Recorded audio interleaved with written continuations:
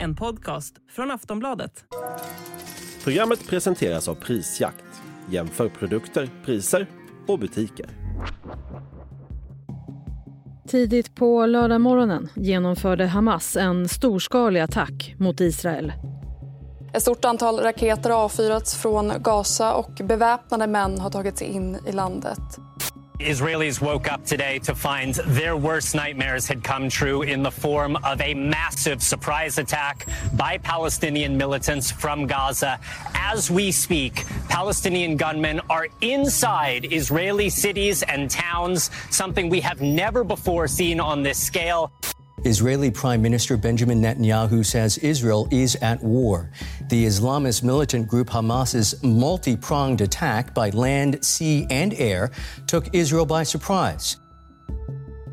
Angreppet kom från alla håll, från land, från luften och från havet och överraskade Israel fullständigt. Och bara timmar senare så tog palestinska terrorgruppen Hamas på sig attacken.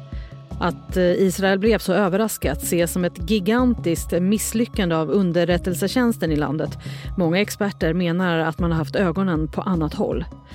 Israels svar lät inte vänta på sig. Under lördagskvällen så avfyrades flera missiler mot de centrala delarna av Gaza. Och sedan dess har det rapporterats om stridigheter från båda håll. Även den Iranstödda Shia-rörelsen Hezbollah har skjutit granater mot Israel från Libanon. Hundratals ska ha dödats under helgen och dödssiffran väntas stiga. Hamas ska också ha tagit flera israeler som gisslan, men det är i nuläget oklart hur många det handlar om eller vad som kommer att hända med dem. Konflikten mellan Israel och Palestina har pågått sedan slutet av 40-talet och tusentals civila har dött genom åren. Hur illa kan det bli den här gången? Vad händer nu? Och hur är det att befinna sig i Israel? Ja, det pratar vi om i det här avsnittet av Aftonbladet Daily. Jag heter Jenny Ågren. Och jag har ringt upp Magnus Falkehed, Aftonbladets reporter som befinner sig i Israel. Och jag får tag på honom vid 6-tiden på söndagskvällen. Magnus, du befinner dig i Tel Aviv i Israel. Hur är läget?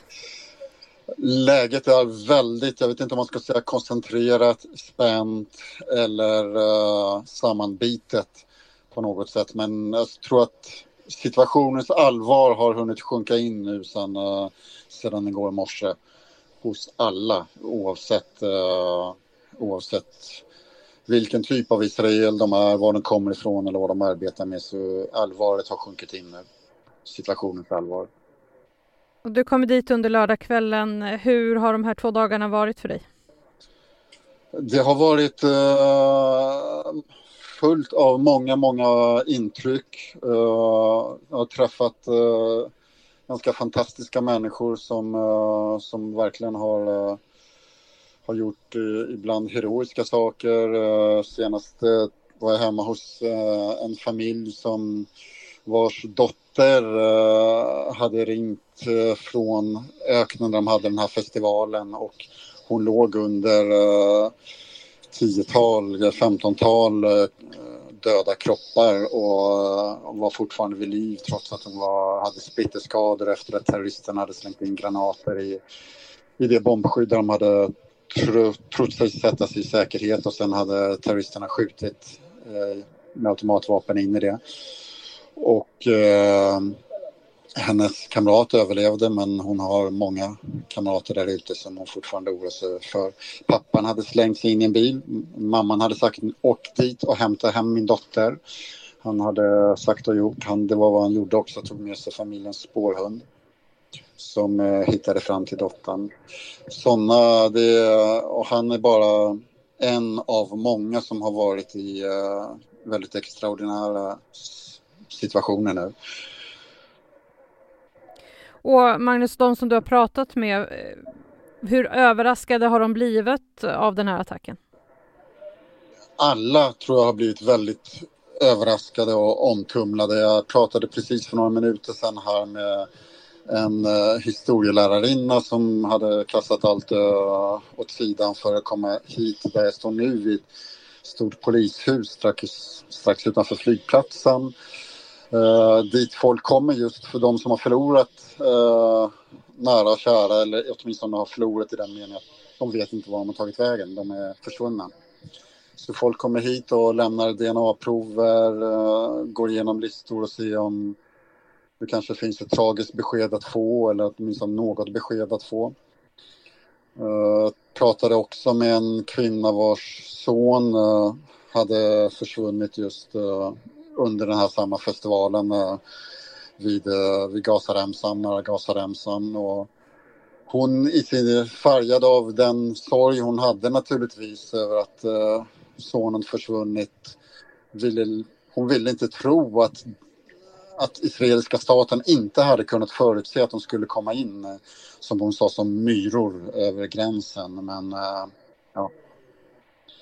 Och vad säger de om, jag menar, de här människorna som bor här är vana vid den här pågående konflikten. Vad säger de är annorlunda den här gången?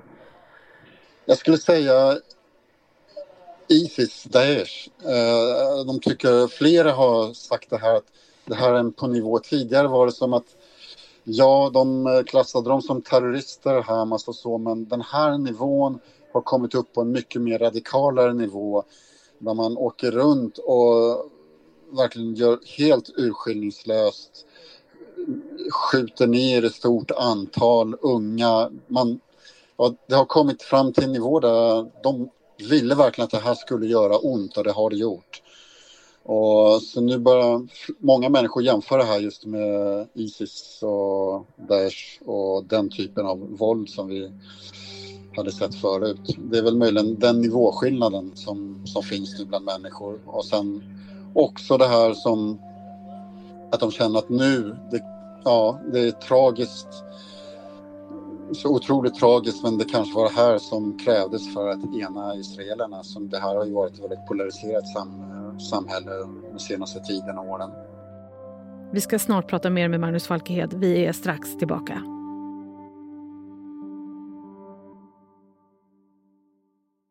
Och Israels president Netanyahu har uppmanat folk att lämna Gaza. Vad vet man om hur det ser ut där på plats? Vi har inte varit på plats, och så jag kan inte säga någonting jag sett med egna ögon. Men ja, allting tyder på att det är en rejäl uppladdning vid gränsen. Och det finns ju fortfarande fickor som de måste återta också. Jakt på infiltratörer. Men sen framförallt så tror jag väldigt många här i Israel väntar på en större attack helt enkelt. Frågar man gemene man så har jag hört flera gånger om att jämna Gaza med marken. Och hur ser det ut i Israel då? Är det många som försöker lämna landet? Jag var ute för en timme sedan på flygplatsen, och det var väldigt många flyg som var delayed, som var försenade, och det var ganska rörigt. Det var mycket människor men kanske inte så där otroligt mycket som det har förespeglats kanske med det. Det var fortfarande under ordnade förhållanden som folk stod där. Men ja, helt klart det här är du Israel idag eller är du i Israel idag, så måste du göra ibland svåra val och bestämma om du vill vara kvar eller lämna. För många ser det här som att det kommer att hålla på länge till, och det kommer inte bli lugnare. Och sen är det så, vi som följer det här från Sverige, vi har också sett förfärliga bilder och filmer på människor som tagits som gisslan. Vet man något om de här situationerna? Egentligen inte mer än vad de bilder man sagt. Det talas om att Hamas ska gå ut med siffror på hur många som de har kidnappat helt enkelt. Eller man vet ju inte heller hur många kroppar de har tagit med sig över in till Gaza. Och ja, det här är siffror som vi inte känner till än, och det finns bara gissningar och uppskattningar än så länge, men det är ett betydande antal i alla fall. Det här Israel står inför en större katastrof här helt enkelt, och det är någonting som har sjunkit in hos många nu. Ja, Magnus, där du befinner dig, hur ser det ut där? Som jag sa, det är volontärer som dukat upp med läsk och kaffe och så. Det finns folk som kommer hit som naturligtvis är väldigt sammanbitna, några gråter. Jag ser just nu, står och tittar på en kvinna som brister ut i gråt och hennes man håller om henne. Hon kom ut just från, får man anta, antingen fått ett väldigt svårt besked eller så orkar hon inte mer helt enkelt. Det är många som har åkt runt från sjukhus till sjukhus. Och ja, det är folk hanterar det här som de kan. Men det är många starka känslor just nu. Det är mycket, mycket sorg i det här landet just nu. Och hur säkert bedömer man det att befinna sig i Tel Aviv just nu? Det är som en man jag pratade med idag som sa att jag ingen som just tänkte ge sig som volontär ner mot Gazaremsan, och på den frågan sa han men det är ingenting som är säkert nu, inte i Tel Aviv heller.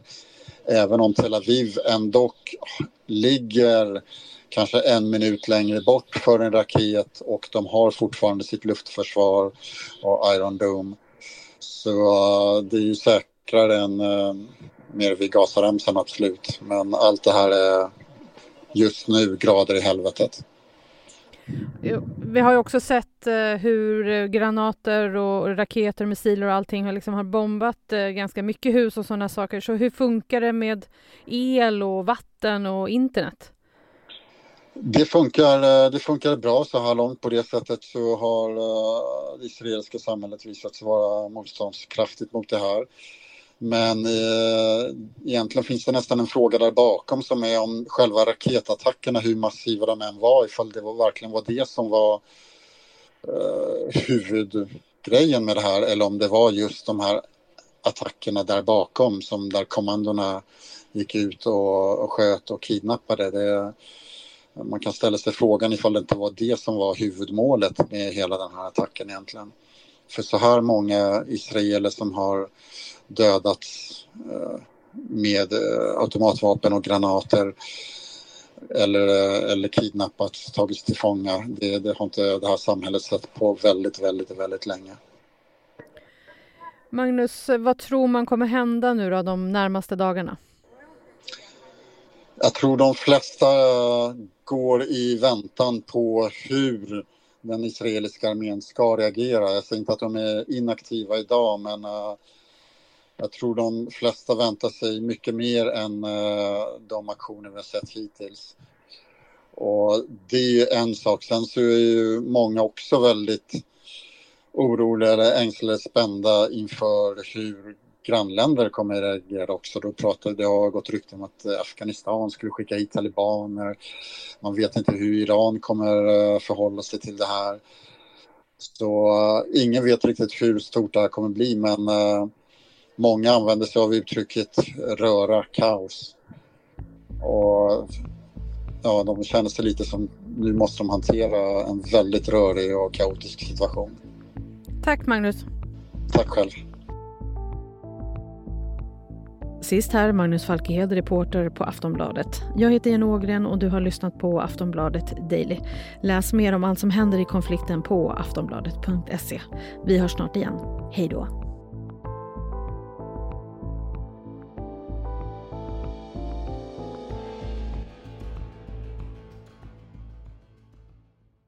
Du har lyssnat på en podcast från Aftonbladet. Ansvarig utgivare är Lena K. Samuelsson.